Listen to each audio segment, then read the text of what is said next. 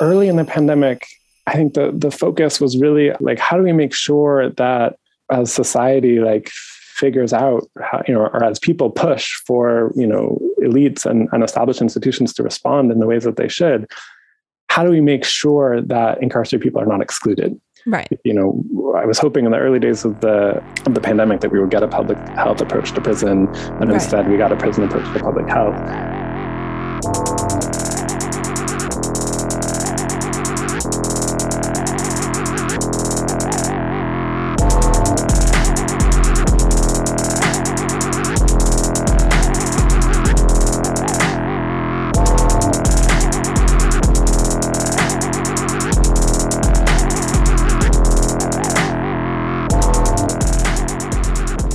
Welcome to the Death Panel. To support the show and get access to all of our weekly bonus episodes, like our interview with Nate Holdren, author of Injury Impoverished, which was unlocked last week, become a patron at patreon.com/deathpanelpod. And if you'd like to help us out a little bit more, share the show with your friends, post about your favorite episodes, pre-order Health Communism, and follow us at deathpanel_. So I am thrilled to welcome our guest today, Dan Berger, who is an interdisciplinary historian focusing on critical race theory, 20th century social movements, and critical prison studies, as well as a coordinator of the Washington Prison History Project. Dan, it is so nice to have you. Welcome to the Death Panel. Thanks so much. I'm really excited to be here. So many have recently declared that they have decided to be, quote, done with COVID, but that is a choice that is not afforded to many people. And since COVID is bad everywhere right now, it means that COVID is especially bad in prisons, jails, and other congregate institutional settings. So Dan is joining us today for a COVID vibe check on carcerality, because it's overdue that we have a conversation checking in with a sort of bird's eye overview of the politics that are going on with COVID infections, mitigation, and people who are incarcerated. So I want us to start not by talking about the current landscape so much, but by looking back to a policy demand that came into play very early on in the pandemic, which, Dan, you were very vocal about. This was the idea to free incarcerated people, not just because of political, moral, social, and economic reasons, but to free people for the purposes of public health. So, Dan, as I said, you were one of the many people calling for this strategy really early on, as you phrased in a March 25th, 2020 research brief, quote, "Everything about incarceration runs counter to public health." Can you talk a little bit about your background here and how that really brought you to make this demand so early on into COVID? Sure. Thanks for that. So I've been doing different kinds of activism and work in solidarity with incarcerated people. And really, I think the correct way for me is I've been learning from incarcerated people first since I was in high school. And that was one kind of early entry point into activism for me, and ultimately led me to go to grad school. And I was sort of engaged in a lot of learning with and from incarcerated people that also led me to think about the history of incarceration itself. And I think now people, to the extent people know who I am, it's often like that I'm a prison guy. But actually, to me, I got interested in studying incarceration and understanding incarceration, both because of that personal connection, but also because I viewed myself and still view myself as a social movement historian. And I think there's no way to tell or understand the history of social movements, particularly in this country, without understanding and reckoning with the carceral state. And so, that's been a sort of formative focus of my work. And I've written a couple of books and a number of articles about incarcerated people, the activism of incarcerated people, particularly in the civil rights and Black Power era on into the present. And so I was by no means someone who initiated that call about freeing people, free them all for public health. But, I live in Seattle, which was obviously where the first cases in the US were in the Seattle area. First cases of COVID were discovered. And so I felt like we had kind of like a 1 week head start on pandemic response. And just as a parent of a young kid, I just still right now, can remember the feeling of the world closing in, in early March, in February into early March, as things started to close, and just that sense of dread at a terrifying unknown that we were entering.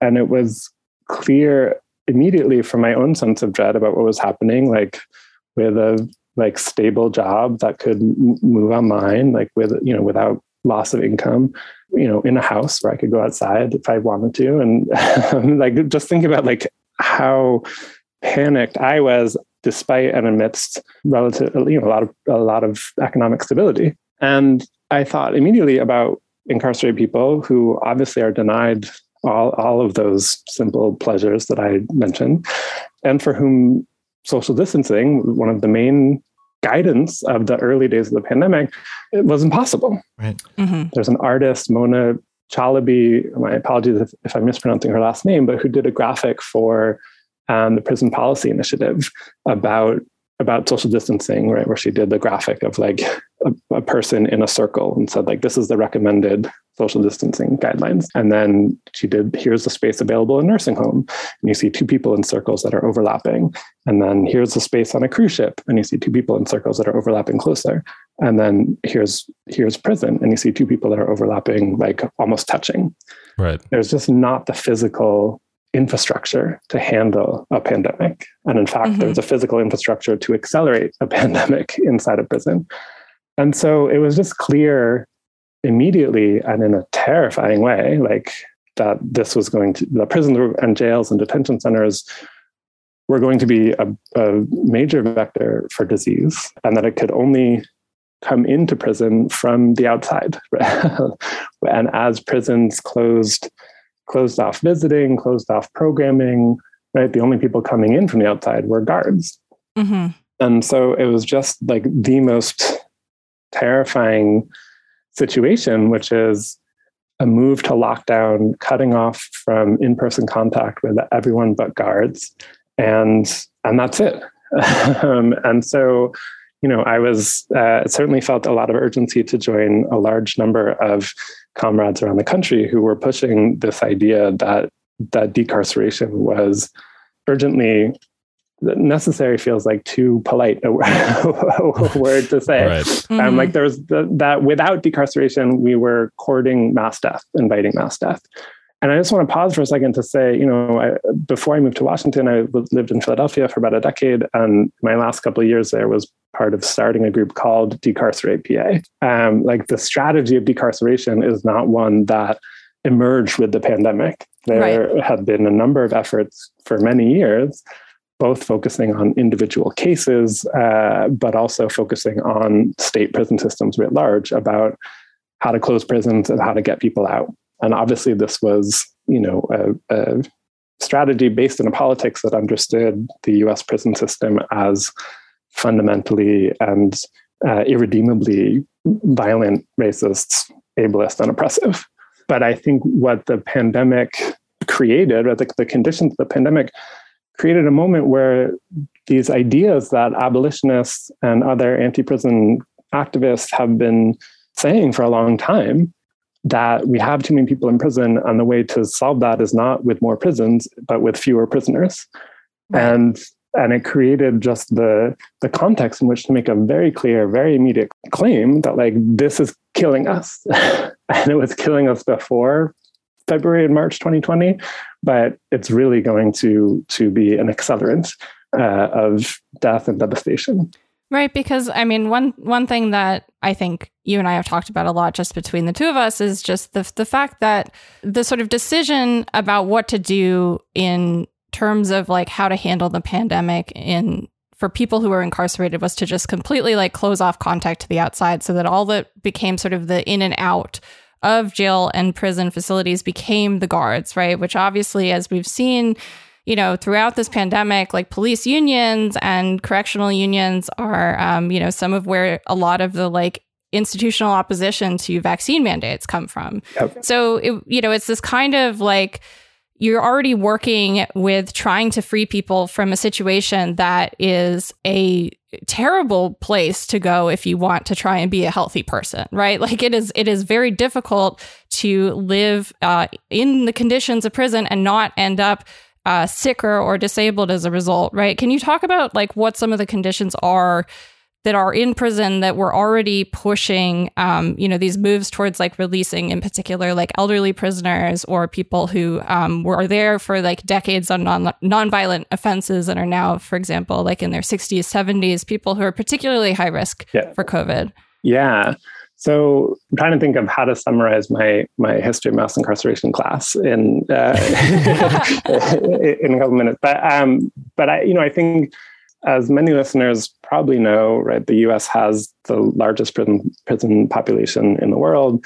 There's more than 2.1, and I think at this point, more than 2.2 million people who are incarcerated in jails, prisons, and detention centers. And that the U.S. went on the biggest prison building boom in world history in the 1980s and 90s, sparked by the growing rise in the prison population beginning in the early 1970s. So, when you look at like someone like Angela Davis and George Jackson, people that I've written a lot about, George Jackson was a radical prisoner, member of the Black Panther Party, and famous author who was killed in San Quentin prison in 1971. And Angela Davis remains, a leading theorist of abolition, and was briefly a political prisoner herself in the early 70s. When they were writing in the early 70s, they were talking about the prison system as a sign of incipient fascism. Mm-hmm. Right. And when they were writing that, those essays, there were about 200,000 people in prison. So in a span of, less than half a century, right? Because really in the span of about 30 years, the US went from 200,000 people in prison to 2 million people in prison. And so there are lots of ways that happened, but one of the ways that happened was by enhancing sentences, so right, lengthening sentences for people who are incarcerated, and removing or diminishing the opportunities for parole. So both of those, right, like giving longer sentences and making it harder for people to get out, created this sort of logjam that meant that the incarcerated population grew significantly older, relatively quicker, right? And the majority of people who are incarcerated as young people, right? So the vast majority get incarcerated between 18 and 25. People are going to prison as young people, but they're staying there much longer.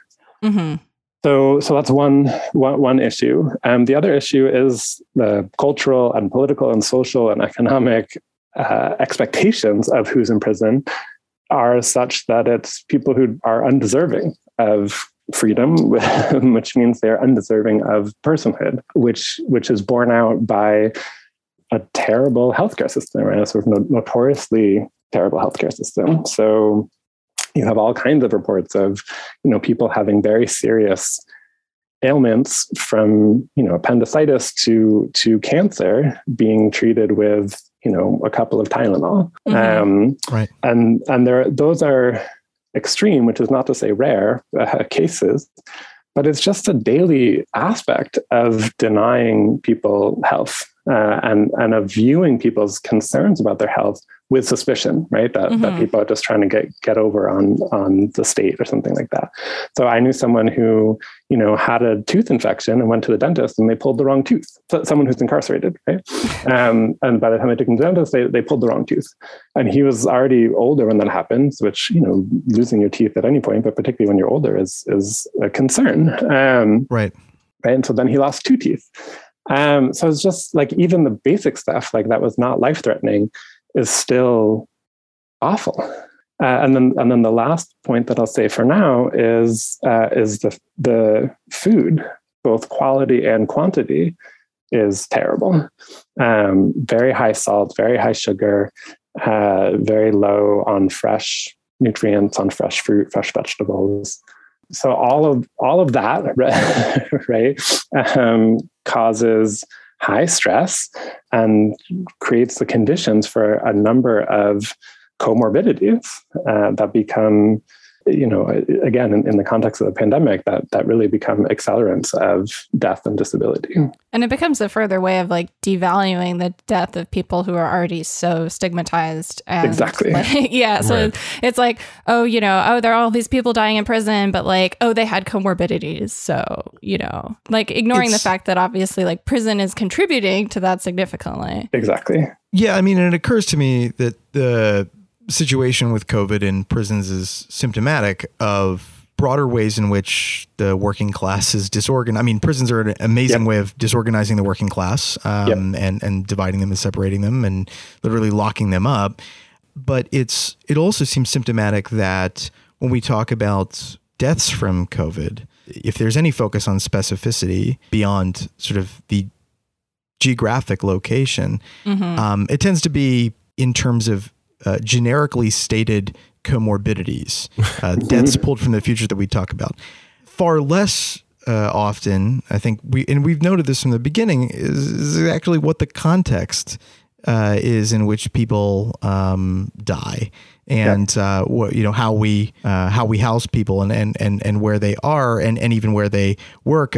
Data about that is far, and even in states like Wisconsin, literally suppressed workplace data about COVID deaths. So I'm wondering, and so, at the beginning of the pandemic, one of the things that we pretty early on, there was this study about Cook County Jail and just the sheer volume of COVID cases that just emerged from Cook County Jail, like in the state of Illinois, like a huge percentage of them.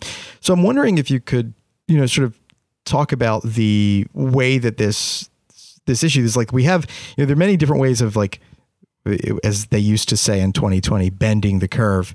And but some of them were sort of like on the table, others were off. I'm wondering if you could talk about how, being part of this movement, the issue of the fact that like we just have institutions in society that consign people to a fate of early death. That's right. And disease.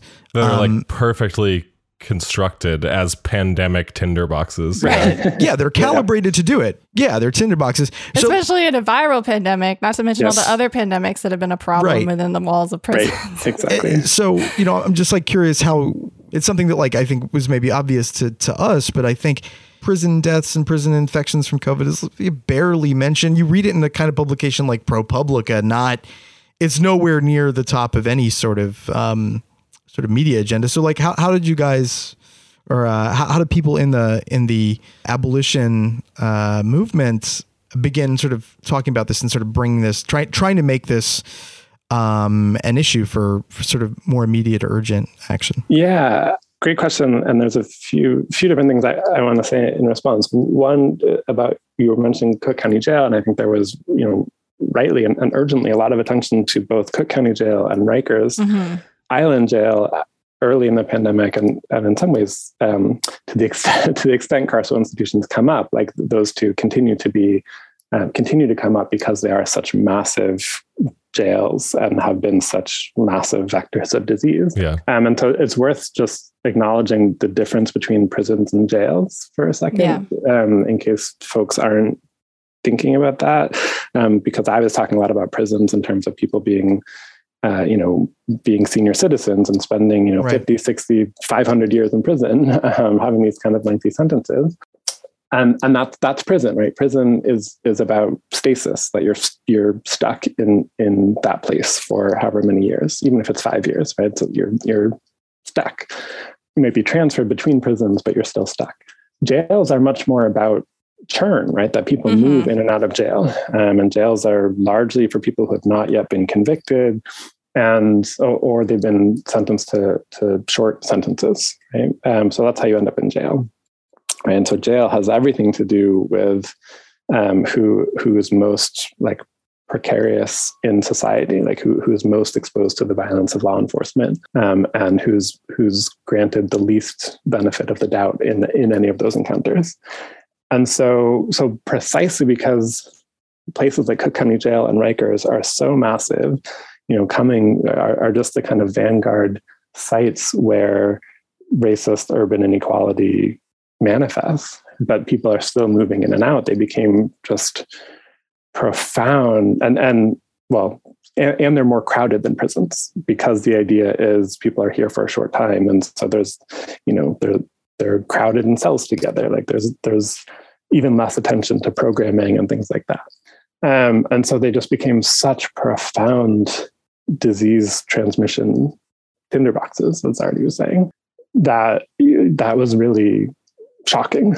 Not surprising if you think about jails or public health or both, or their intersection, but still quite shocking, right? And I don't have it in front of me, but by late March or April, there were very high percentages of particularly Cook County Jail and Rikers were testing positive for COVID. And for a while, the New York Times was tracking like COVID clusters and COVID outbreaks, like what were the sites of concentrated COVID outbreaks. Mm-hmm. And as late as August of 2020, it was something like 85% of the top 50 places were jails, prisons, or detention centers. Yeah. Right. And the remaining were meatpacking plants. Which is, again, conditions of like affected environment, right? Because exactly. Meatpacking plant, you also have people like really close together. You have the temperature turn low. You have people who are like working for very, very low wages. This is like the same kind of situation where if you have people in these settings that are unsafe, right? And you either hold them for a long time with no way to protect themselves, no way to get out, and like no recourse there, right? And no space. That's a problem, right? But exactly. As we like put people into these scenarios in the like other forms that they exist, right? Because like carcerality is this big spectrum of like beautiful different iterations of horrible shit, right?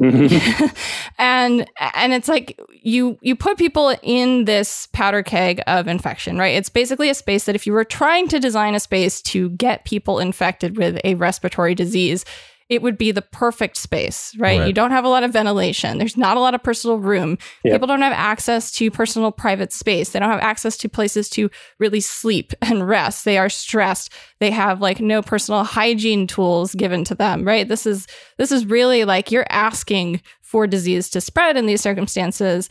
It's a like proactive form of like biological punishment, right? This deprivation. And what that does is we cycle people in and out because we have this propensity for liking to, round people up, catch them for whatever reason and put them in jail, right? For pretrial detention to hold people until they're even judged guilty or not. When people are released back into the community for whatever reason, right? They like bring whatever they've been exposed to home, right? If they've been exposed recently. And so it's become this sort of great avenue of watching the carceral state's impact sort of flow from jails, which is something that like we all know happens, but is harder to see when it doesn't come connected to the sort of epidemiological trace of how these infections like move from these facilities into like the broader, free world, so to speak. Exactly. And we've had, like, this is not the first rodeo with this kind of thing. Like, I know you all had Stephen Thrash on recently. Like, there's a lot of research about jails and prisons being vectors for the spread of HIV, and particularly in the 80s and 90s. There's other histories of jails and prisons spreading tuberculosis. And in fact, that's come back recently in Washington. There's a TB outbreak at a prison, as well as a COVID outbreak. And everything you were just saying, Bea, about you couldn't design a more perfect incubator of transmissible respiratory virus. Just to add one more point to it is that the prison systems really throughout the pandemic were still transferring people between institutions. Yeah. And any as bad as the test and trace kinds of dynamics have been on the outside, I mean, just non-existent inside.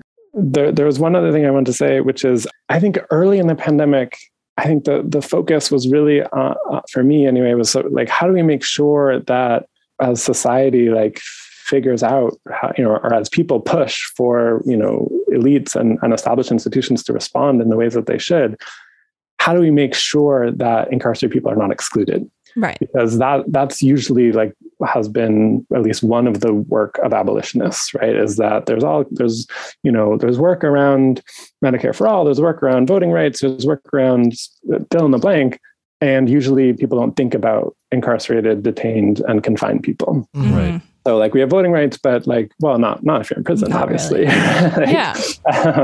So there are all these kinds of ways that even people, like some people on the left, and certainly within the sort of mush of mainstream sort of political parties, that people just accept these sort of carceral exclusions. And so I think that strategy early on was like making sure that incarcerated people were included in any kind of reasonable public health approach that would happen. So that meant, incarcerated people needed to be given masks. They needed to be given hand sanitizer, like basic things that were such the like messaging of how to keep yourself safe in the pandemic that were major fights.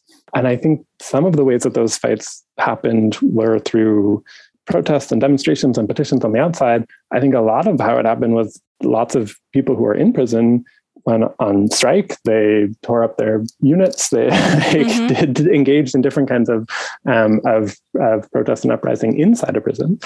And then there was a third approach, which were lawsuits. And there were a number of lawsuits that happened, including one here in Washington that was virtual because the courts were virtual.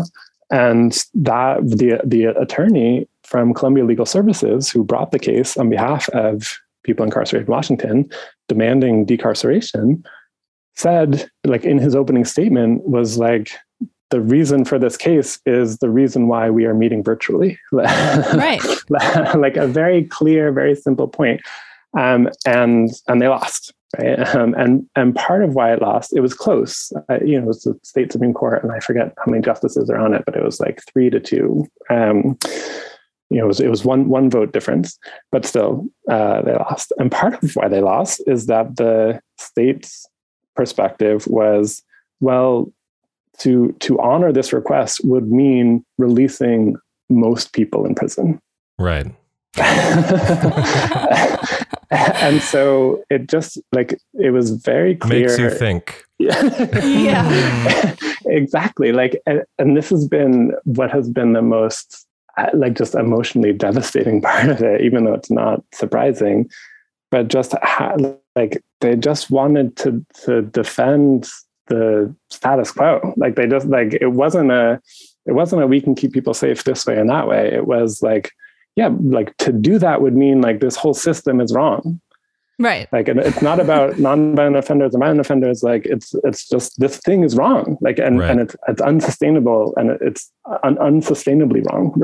It's like catastrophically wrong. And that was the argument to keep so many people locked up, and it won, right? I mean, I think, lots of states engaged in some very targeted small scale releases, but they were targeted and small scale. And even then it was defending the cruelest aspects of the system. So in Washington, I'm using just because I lived here and live here and paid close attention to these things. And it's not any more or less shocking than anywhere else. In some cases, less shocking than other states. But in Washington, when the state did release a couple hundred people, the governor issued a resolution with the whereas, therefore. So it was, whereas COVID-19 particularly affects people who are older, whereas it affects people who are close together, whereas it affects people who have all these comorbidities. Right.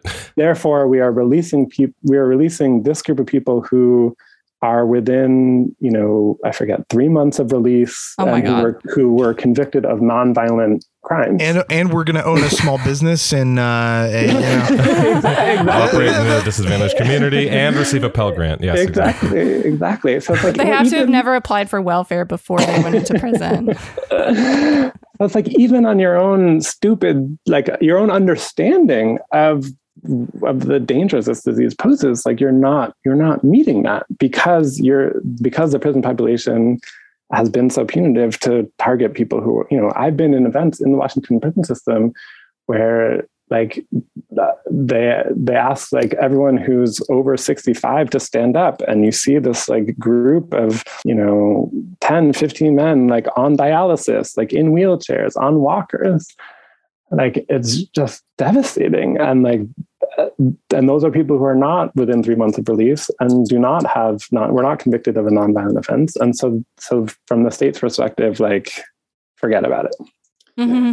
Just very, very bleak, but surprisingly open. Like there wasn't a safety argument. It was a bit to release people would call into question the system itself. Right. I mean, I think that's tremendously telling, right? Because you have the situation where even in their acknowledgement, like of, okay, whereas like COVID is a threat to older people, they're still saying, you know, we have to make these sort of categorical slices of only releasing, you know, the most unimpeachable nonviolent offenders. And the sort of frame of like, you know, what's called the quote non-nons, right? The people that are the most sympathetic cases, right? Like that's sort of been where any relief has been targeted at all that actually came through, correct? Yep.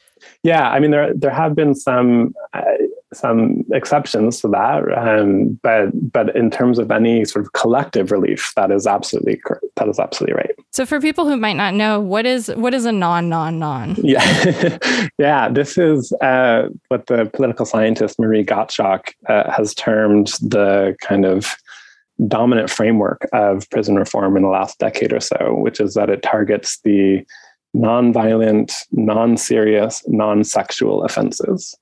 So that the idea of who is available to benefit from any kind of quote unquote prison reform needs to meet those categories. And it is the sort of lowest common denominator response of what Republicans and Democrats will agree, you know, constitutes an excess in the carceral system. And there are many problems with this. But among them is that you could release everyone who meets that non criteria tomorrow, and the US still has the biggest, most punitive prison system in the world. Right. Like there are lots of people who are in prison who were convicted of a violent offense. In some cases, no harm may have happened, right? It could be gun possession, it could be whatever. Like there are lots of things that might be some, you know, prosecuted as some form of violence, in which no violence occurred.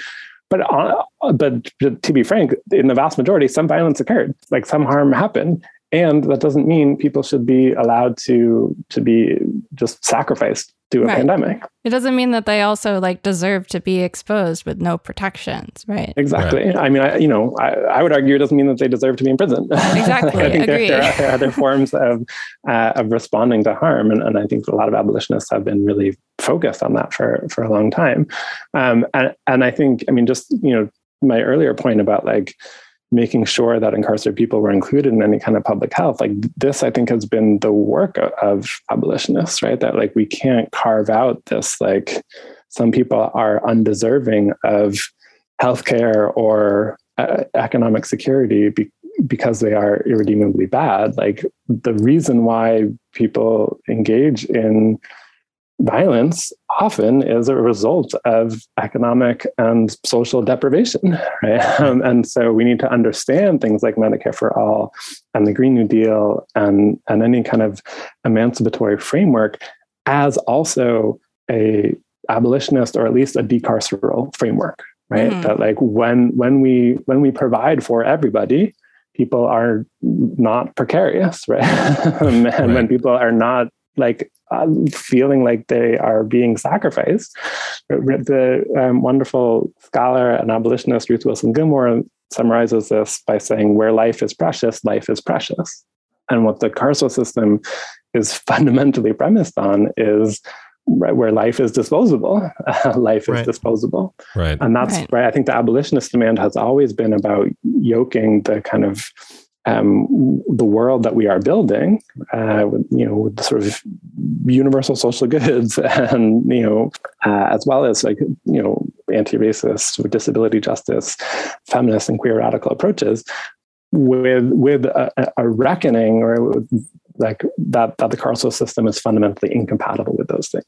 I'm glad that you bring it back to this, because I think this gets to something kind of fundamental about, something that we talk about all the time on the show with regards to like vulnerability and how vulnerability is produced by these systems specifically. I mean, we've obviously been talking over the course of this conversation about the fact that carceral institutions and congregate facilities and all of this stuff are specifically drivers of the pandemic, or like create the perfect conditions, also create these vulnerabilities. I think it's important to cite just a couple of like pull out a couple of really specific, I guess, data points on that or something. Since everyone loves to say, I don't know, I'm just thinking about how pedants like David Leonhardt or something operate on this register of like, oh, well, here's this like statistic about like a vulnerability index, therefore like children are invulnerable to COVID or whatever.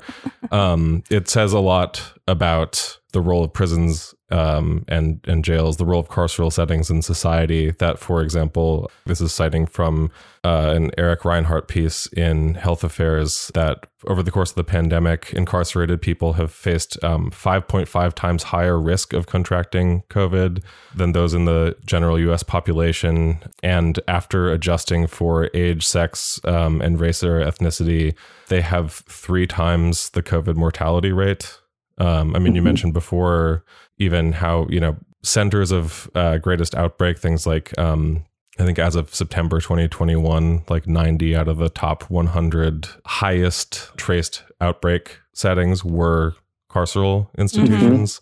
And I think this is important to highlight because, again, to kind of get it back to this idea of sort of producing vulnerability, but also being this sort of like engine prolonging and exacerbating the pandemic itself. I think one of the reasons we wanted to have this conversation is I think that like even us, for all that we talk about how like, well, obviously there are so many other things that we need to do in this country to actually combat the pandemic, like increasing, layering more NPIs on top of things, doing things like paying people to stay home.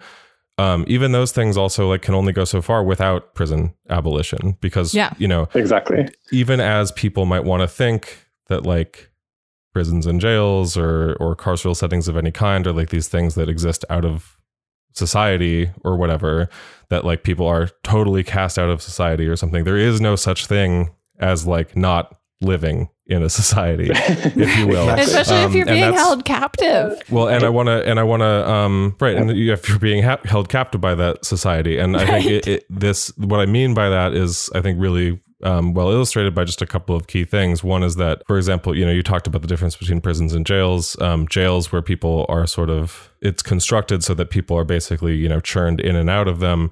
The scale of that jail cycling, the scale of jail churn is pretty staggering. It's something like 55% of the US jail population turns over every week. Which that in and of itself could drive a viral respiratory pandemic, right? If we continue to treat people like in this way, like they're an Amazon package. Yeah. 10 million, I said 2 million people are incarcerated. That's on any given day. Yeah. And that's prisons and jails. But just looking at jails, 10 million people get in and out of jails in the US every year. Exactly. Right. And that's also not to count all of the many people for whom this is like their site of employment, where there's a population of at least like 400,000 people who work as guards in carceral institutions. Right. Who go home at the end of the day. Yeah, they go home at the end of the day. There's a profound amount of movement in and out of these spaces that we like to think of as this is just like, or that, certain parts of society like to at least portray as this sort of like black box that people right, like it's static or whatever. Right. Exactly. Yeah, I mean, and I think people like to think that if there's like scientific and policy consensus behind an idea or behind some sort of obvious vector of COVID transmission, right, that we would rise to the occasion and do something about it in theory, because the fact of the matter is like it's pretty clear, regardless of like what you think about whether someone deserves to be in prison, like, which like I disagree with like categorically, like you cannot have a COVID response without freeing people from sites of mass incarceration. You cannot actually mitigate the pandemic without also seeking to mitigate and address the needs of incarcerated people, right? And making those people like socially disposable doesn't make it go away, right? Like the fact that we are like condemning people to slow death and then depriving them of like further resources during like a plague. Exactly. Yeah. I mean, just time and again, right? Everything about the pandemic response in this country has underscored, highlighted, bolded, italicized the idea that you can't pick and choose public health, right? Like it's for everybody or it doesn't work. And just like last week, I think I saw some headline about, Biden administrations are once again weighing whether to vaccinate asylum seekers. Yeah. Like just all of this like triangulation about deservingness and disposability is like literally killing us. And the us certainly includes people who are incarcerated, includes asylum seekers, includes everyone.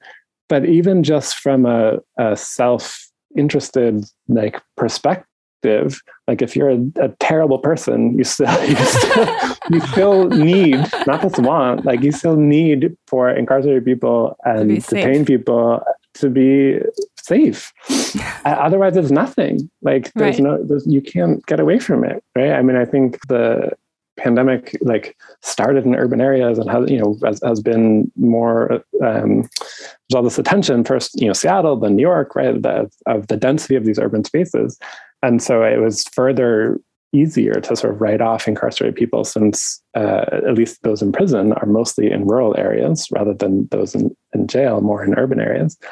And now we see the pandemic like decimating rural areas because, of course, that's how, that's how viruses work. It's just very, the mantra of the Trump administration, the mantra of the resistance to the Trump administration, or the critique of the Trump administration on the pandemic was like, trust the science, trust the science. And it was like, well, abolition is the science. I'm sorry, like it doesn't work, or at least decarceration, like that is the science.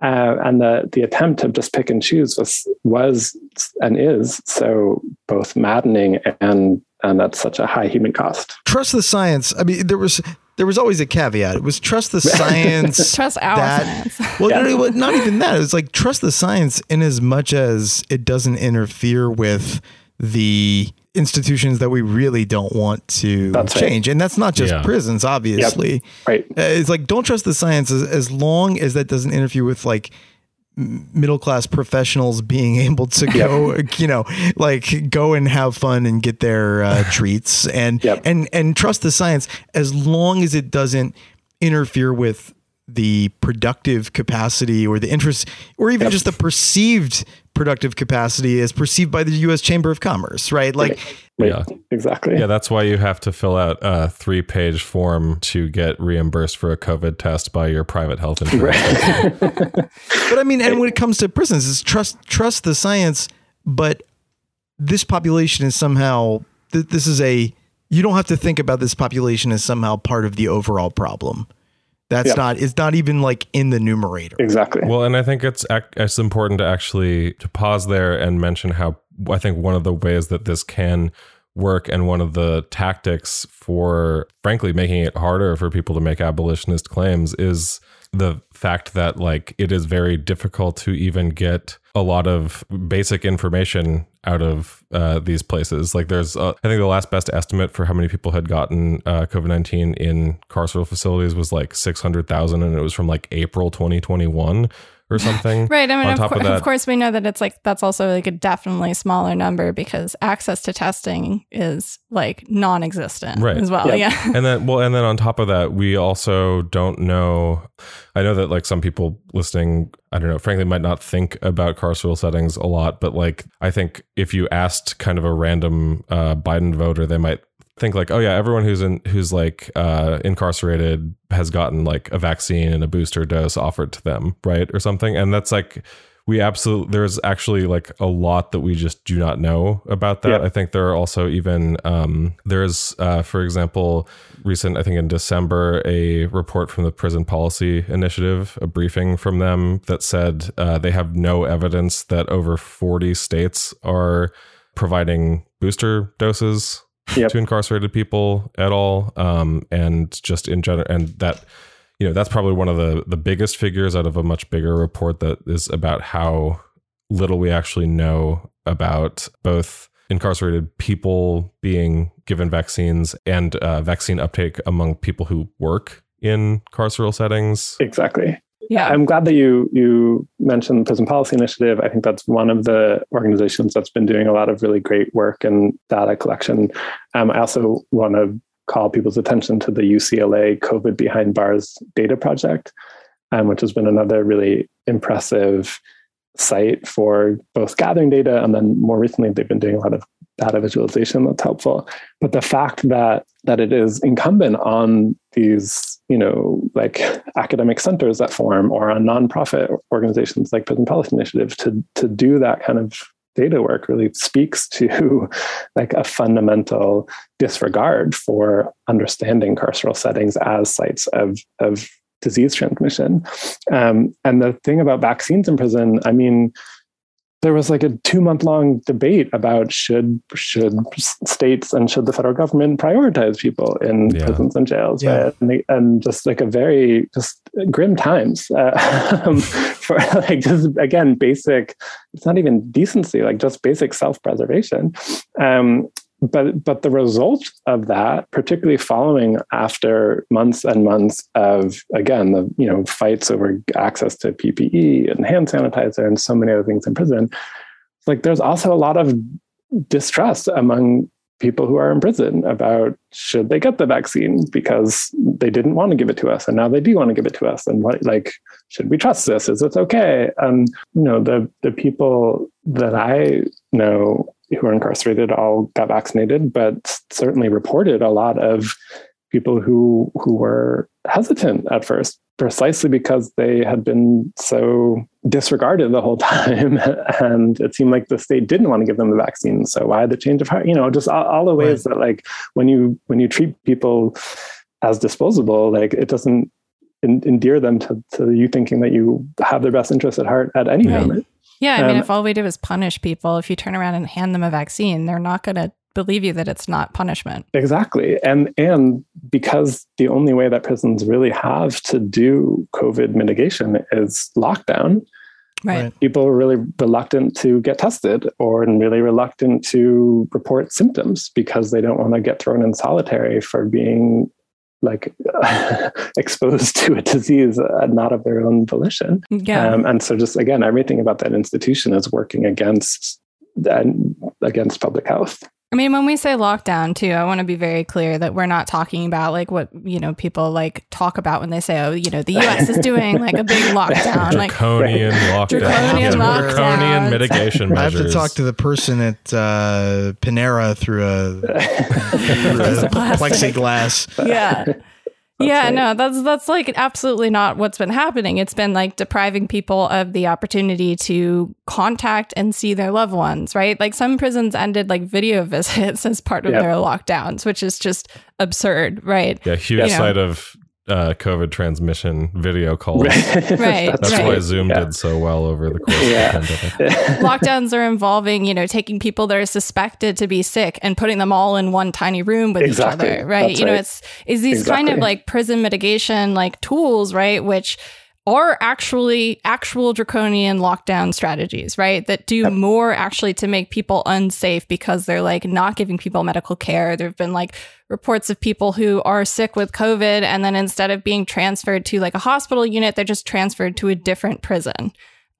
Or they're released from jail. If they're sick, like people have just been like released back into the community so that it's like not on the police. And this is not like a fringe view. I mean, I loved this statement from like October 24th, 2020.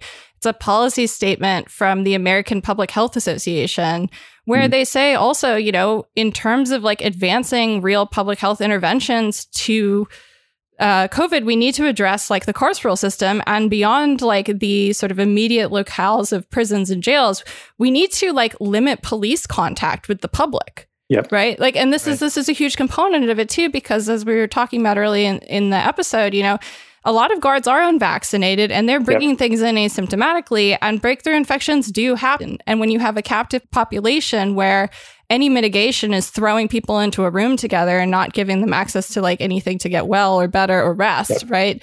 You're not going to have a very good time if you get sick while you're inside. Well, and and outside also, as we've said many times, because you brought up policing. I mean, especially the fact that clearly it is a big thing that police officers have remained unmasked throughout the country as sort of like a political and ideological statement. That entire institution obviously has been over the course of the pandemic itself acting as this increased vector of spread, and is like, even more like, obviously, we've made, I think, no bones about saying on death panel before that, like, obviously, even outside of the context of the pandemic, police are a public health threat, but like in yet another way, police are a public health threat. Right. Yeah. And same, in prison, like they're supposed to wear masks, but, if you are incarcerated and you're not wearing your mask correctly, you might get put in lockdown, like you might get sent to solitary, you might like get in trouble in some way. But if you are a guard and not wearing your mask correctly or at all, like whatever. Yeah, that's just Tuesday. Yeah, exactly. Call that Tuesday. Exactly. And, there's one other thing that I was thinking about since you all invited me on, that it reminded me of, I said this to be, and I said this on Twitter, like, I was hoping in the early days of the pandemic that we would get a public health approach to prison, and instead we got a prison approach to public health. But I was thinking about this episode, was reminded that early in the pandemic, prison systems, at least ones that I was paying close attention to because of where I knew people, were actually doing better than usual in some amount of data transparency about the infection rates, like on their websites for listing things. And I have a very dear friend in New York who has since been released, thankfully, but he was calling me to ask me to look at the website about how many infections there were at his facility. Boy. Right, because why would you give it access to people inside, right? Exactly. Like, they don't need that. Like, they don't deserve that data. Yeah. And it was just, it actually took me a minute to realize what was happening, because I had done other research for him in the past. Like anything I could do to help, of course, blah, blah, blah. Like I just didn't realize how twisted it was. So, like, I had better information about his context than he did. And I think we see that, again, like the attempts to limit testing, the attempts to not report what results, and like all of this stuff, I really think was done in prisons and jails and detention centers first. And just like the ability to like get away with mass disposability in a targeted sense with regards to people who are confined, then becomes our larger public health strategy. And, always there were dimensions of that, of course, throughout, but just in the sort of collective giving up among elite institutions, just seems to flow from like, well, we already know, like, we can just disregard people. So we might as well like do that for everybody. Right. No, and I think it's also important too, because like, while I'm like very adamant that I think you cannot like actually advocate for like a COVID strategy that works, right, without doing something to seriously address and like decarcerate our prison system and our entire, sort of shut down our entire like jail cycling practice, right? Because these are not like things that are necessary for health, for safety per se. And what they're doing actually is making us more unsafe. But I thought that example of like the court ruling from early on that said basically, we can't release people because then we'd have to admit that mass incarceration is wrong and we can't do that. So, it's like, these are the kinds of things. It's like letting people go has become like a lost NPI. It's become this sort of forgotten NPI that I would love to see folks advocating for more now, because Dan, you sent me this great study that came out. It's a preprint. The COVID-19 pandemic amplified longstanding racial disparities in the United States criminal justice system. And the study was looking at, the releases that did happen, because as we've talked about, some releases did happen from long-term, prison confinement scenarios. But in the releases that did happen in response to COVID, like these disproportionately did not benefit people of color. And the study found that, quote, during the first year of the COVID-19 pandemic, the number of incarcerated people in the United States decreased by at least 16%, the largest, fastest reduction in prison population in American history. But as I say, there was this distinct statistical bias in the data regarding who was actually released. So they write, quote, using an original data set curated from public sources on prison demographics across all 50 states and the District of Columbia, we show that incarcerated white people benefited disproportionately from this decrease in the U.S. prison population, and the fraction of incarcerated Black and Latino people sharply increased. This pattern deviates from a decade-long trend before 2020 and the onset of COVID-19, during which the proportion of incarcerated Black people was declining. So, as we're seeing even these sort of targeted interventions, because of our limited imaginary of who we can even allow to be released if we're not willing to publicly admit that mass incarceration is a fucking failure. Also, I just want to say the study that you're talking about, the figure that it puts with that statement that you're reading is pretty dramatic, because it shows this basically, over time, the percentage of incarcerated people who are Black dropping and dropping and dropping and dropping. And then just suddenly, as the pandemic hits, there is a dramatic spike up. And I do want to say, it's not, maybe I'll put that study posted in the Death Panel server, because it's interesting to look at. It's not quite just as simple as who was released. It's also about things like, because so much of the process with the court systems stalled in different states, and obviously, every state had a different approach to this, because in our lovely federal system, there's a high amount of variability around all of these things. But in some states, they look at a couple of case studies. For example, they do highlight a couple of states like Arkansas, for example, where disproportionately, when they did allow people to be released early, it was disproportionately white people who did get released relative to the overall percentage of white people incarcerated in Arkansas itself. And so the specific number on that is 72% of those who were incarcerated, who were eligible for release, were white. That's of a overall 57% of the prison population was white. So it's it's pretty staggering. It's clearly not representative simply of who's in the prison system. Yeah, it's biased who's in there. It's biased who's staying in there. Right. And, that was one of the most depressing things about the article. The other most depressing thing about it to me was that most of the decrease owed more to the backlog of the court system shutting down than it did to actual decarceration, right? So we had a decrease because in part because some people were let go, but in part because the expected growth of normal functioning incarceration in the U.S. slowed due to the court systems moving virtual and closing and lo and behold, we've seen the prison systems, the numbers of people incarcerated in the last year rise, both at federal levels and at local levels. It's just very it's just very grim.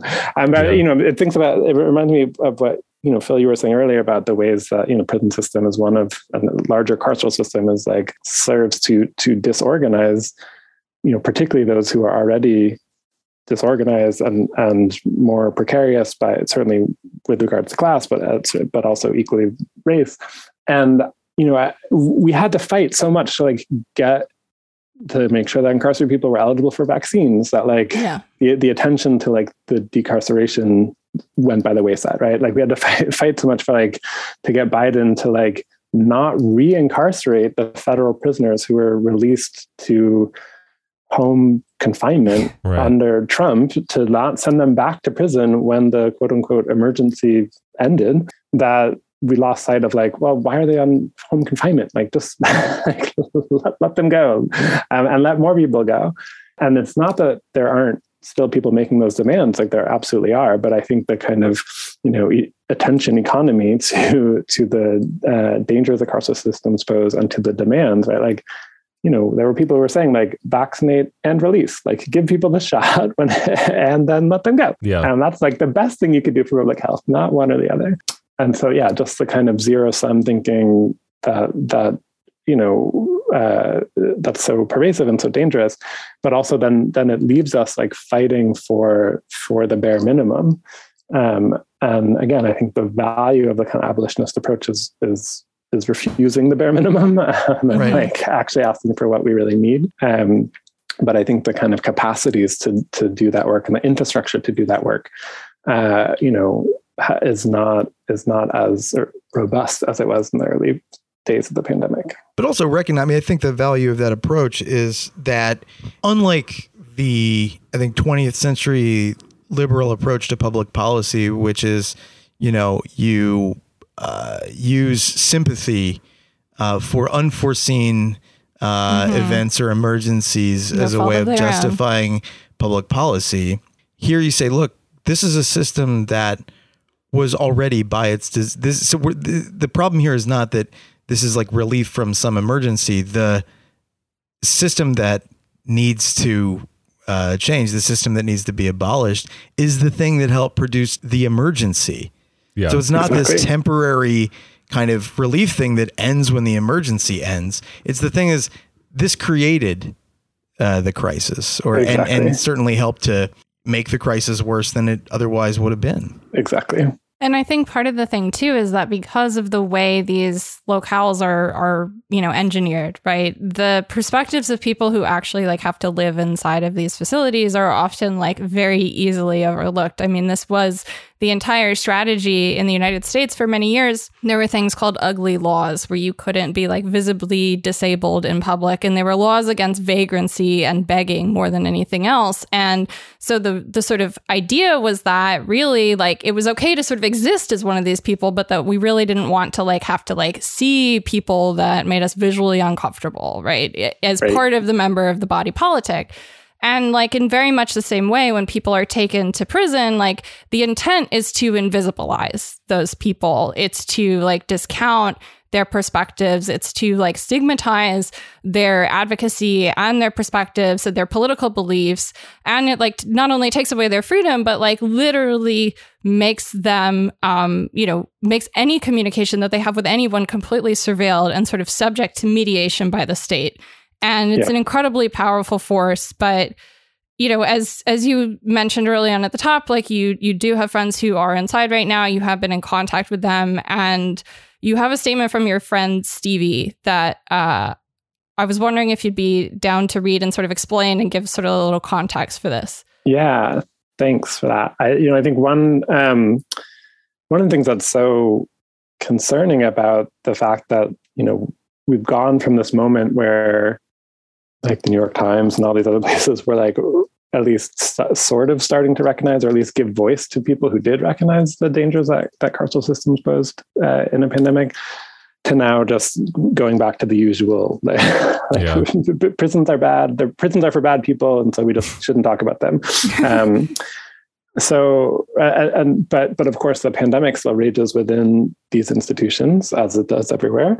And so what that means is that the kind of pandemic management strategies that prison systems have unraveled, or the pandemic management strategies that prison systems are using are being entrenched, right? It's that classic state of exception becomes the norm, while attention moves on. So that means, visits in many places either aren't happening or are only happening remotely. There's not educational programming. There's not any of the things, or there's not many of the things that made life bearable for people who are incarcerated, combined with an increase in censorship, isolation, people still being attacked and sprayed with pepper spray for disobedience in the middle of a respiratory virus. And so all of the censorship, like people, mail being censored, there's been this whole move before the pandemic that's accelerated under the pandemic to not have people get mail directly, and they need to buy a tablet, and it can only come electronically, and and they can't get physical books; they can only get them on tablets. This varies from state to state, but you just see a lot of censorship and isolation and abuse that has predates the pandemic, but has been vastly exacerbated in the pandemic. That has largely escaped a lot of public attention, and I think it's very concerning that this is becoming the new normal, where people have far less than the already limited contact with the outside that they once had, while abuse continues.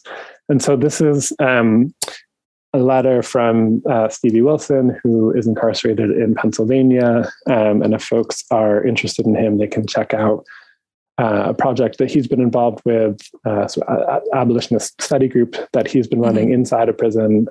So there's a website for it, abolitioniststudy.wordpress.com. And through some supporters, he tweets at agitate organize, one word. So this is a letter he sent me January 26, 2022. As we all continue to struggle with COVID, it is important that people out there become and stay aware of what measures the departments of corrections around the country are implementing to protect imprisoned folks. Do not depend upon news clips and press releases. Get connected to people inside. It is the only way you will really know what is happening or not happening behind these walls. In Pennsylvania, we are still dealing with recalcitrant officers and their union. They have rejected every health and safety measure the administration puts forth. From masking to vaccination, they refuse to get on board. This puts every prisoner in harm's way. The only avenue for COVID to enter the prisons is through the DOC employees. Recently, we received a memo from Acting Secretary of Corrections, George Little, in which he acknowledges that we are experiencing pre-vaccine levels of infection behind the walls. How? The overwhelming majority of Pennsylvania prisoners are vaccinated, and many have taken the booster. The employees of the DOC are the ones refusing vaccination and masking. We need the public to know that the DOC has a legal obligation to protect us from COVID. Prisoners have died. The DOC is obligated to take whatever steps needed to keep us safe. Instead, it continues to compromise with the officers' union and put prisoners in danger. Currently, they can work behind the walls unvaccinated as long as they do a temperature check upon entry to the prison. How is that protecting us? They could be asymptomatic. As a matter of fact, we know that they have infected many prisoners while being asymptomatic.